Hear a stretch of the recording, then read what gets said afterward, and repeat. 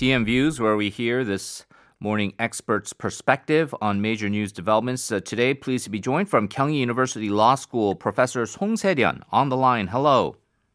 Hello. Good morning, Henry. Good morning to you, Professor Song. So we're going to talk about this court case, and you're a legal expert, so it's very appropriate that you weigh in on this. On the 8th of this month, the South Korean court ordered the Japanese government to compensate 100 million won each for the 12 survivors of Japan's wartime sex slavery program. The Japanese government did not appeal the ruling, but commented that the recent decision goes against the 2015 Comfort Woman Agreement. First, tell us about the ruling in your view, what that was about, and how do you deal with this thorny issue of, I guess, any terms of enforcement and whether even Japan would recognize the jurisdiction of this court.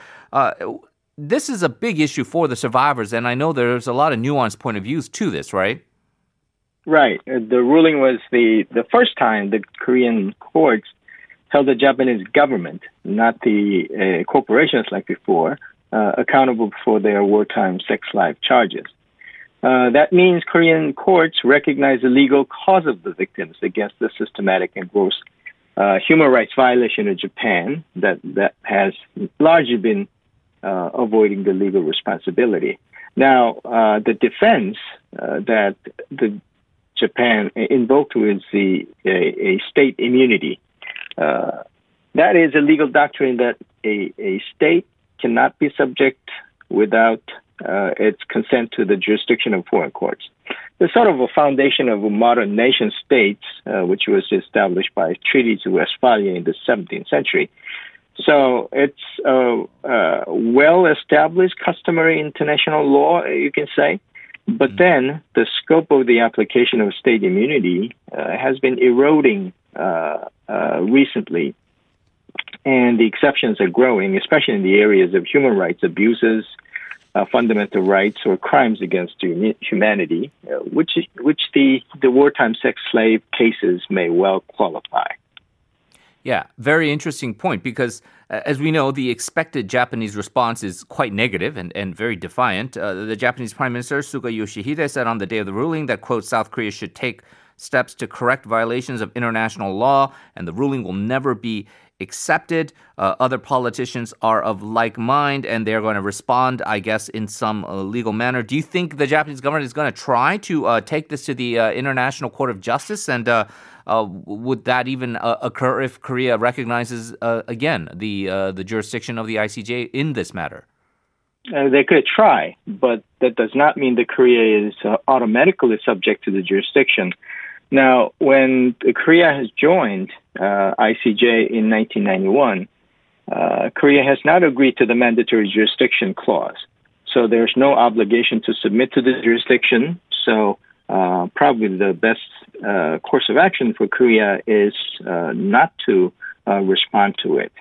Besides, even if it becomes international disputes court of ICJ or out of it, it ultimately is disadvantageous to Japan when it highlights their war crime atrocities and violation of human rights.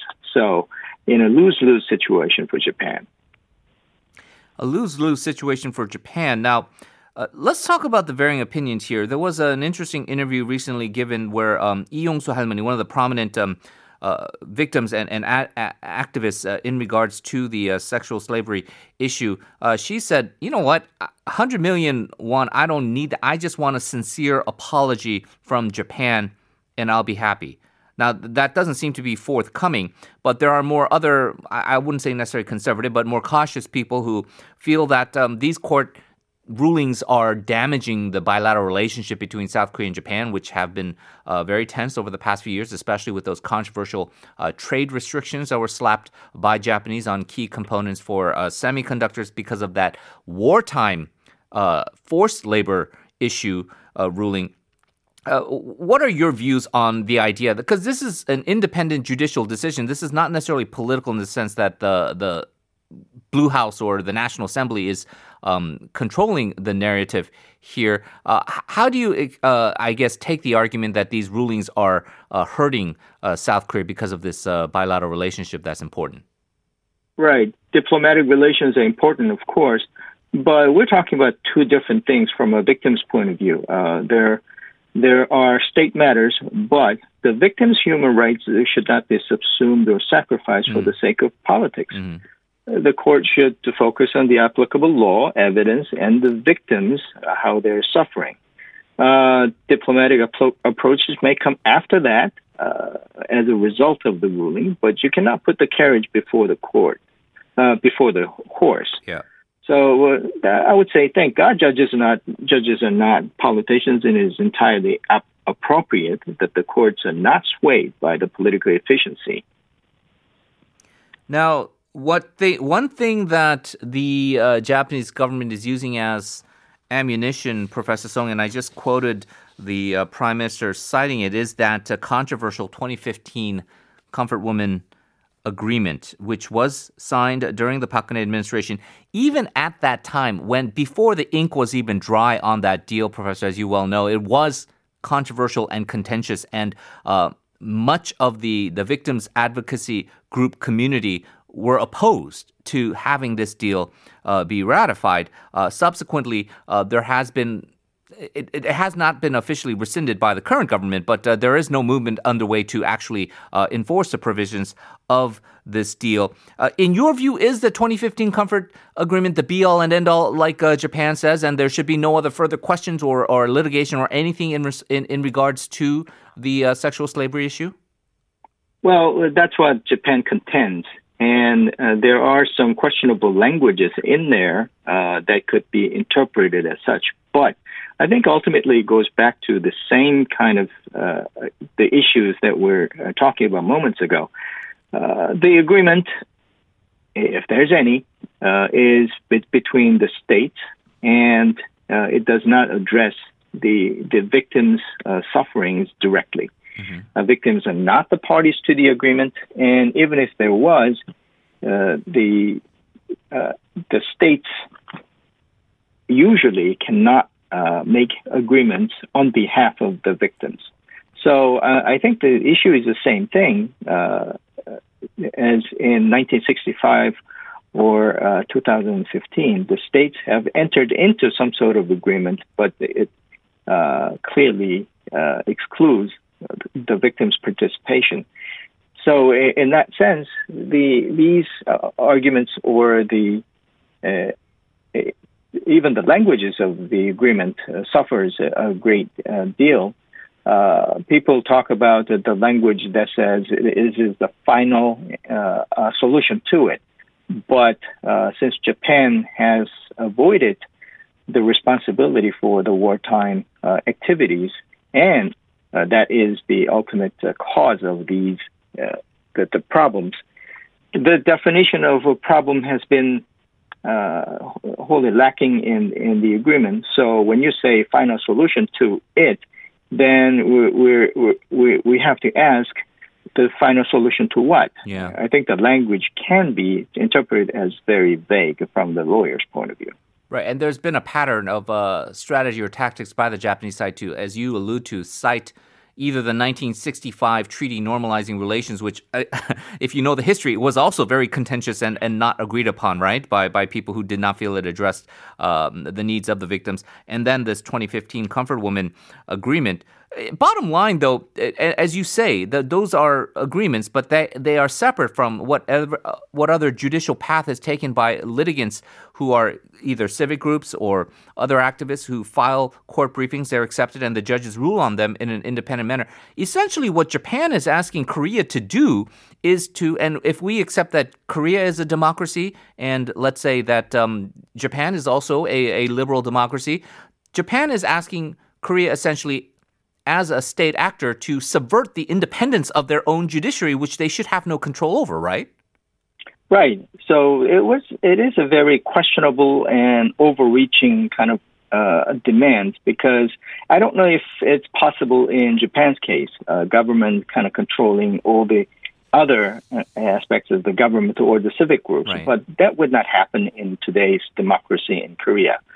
So rather than getting meddled into somebody else's matters or some other country's matters, Japan has to take the responsibility and look at the situations as the issues arise. If it's a victim's individual rights, there are different courses of actions that you have to take.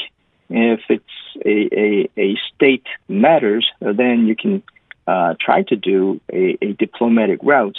But when it comes to treaties dealing with individual rights, only thing they can say in the treaties or agreement is that they could try to do something, because they cannot replace or make actions on behalf of the victims. And if you look at the languages of the agreements here, that's what it says. Both countries will try, and I think the Korean governments have tried, but the people did not go for it. National Assembly did not ratify it. Right. So there's no consensus from the people's point of view. Finally, then, bottom line for the Moon administration, they basically are saying echoing what you've just said, is that the Moon government cannot necessarily control what the courts are deciding here.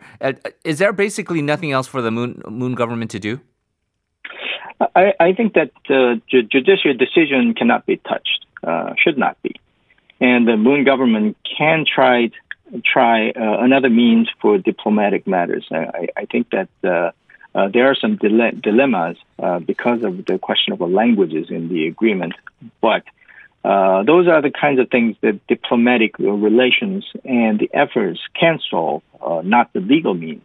So I think that they should not say that the judiciary's decision is a final in all aspects of the problem, because there are some diplomatic efforts that they have to pursue. I think they should. I think that Japan, rather than denying their responsibilities, they should come halfway and meet the diplomatic kind of half point, so that the solution could come easily. I think the comfort women issues are time stamped because the victims are dying of old age. So rather than making this a permanent scar, I think two countries should try to come to some sort of diplomatic solutions to it. All right. And as always, we thank you for your insights and analysis, Professor Song, and look forward to talking to you again next week. Thank you very much. Likewise. Thank you.